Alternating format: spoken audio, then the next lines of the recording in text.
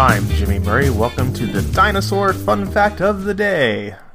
Today's dinosaur is Cryopholosaurus.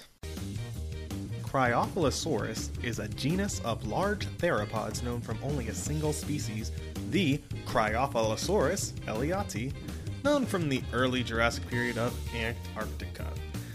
It was about 6.5 meters or 21.3 feet long and weighed 465 kilograms or 1,025 pounds, probably putting on either pandemic weight or holiday weight, much like myself.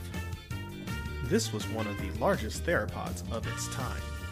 Individuals of this species may have grown even larger because the only known specimen probably represents a sub-adult. Do they mean teenager? I'm guessing they mean teenager.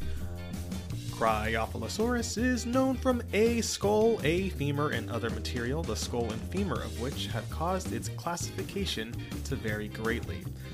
The femur possesses many primitive characteristics that have classified Cryopholosaurus as a Dilophosaurid or Neotheropod outside of Dilophosauridae and a Veristra, whereas the skull has many advanced features. Cryopholosaurus possessed a distinctive pompadour crest that spanned the head from side to side. Based on evidence from related species and studies of bone texture, it is thought that this bizarre crest was used for intra-species recognition.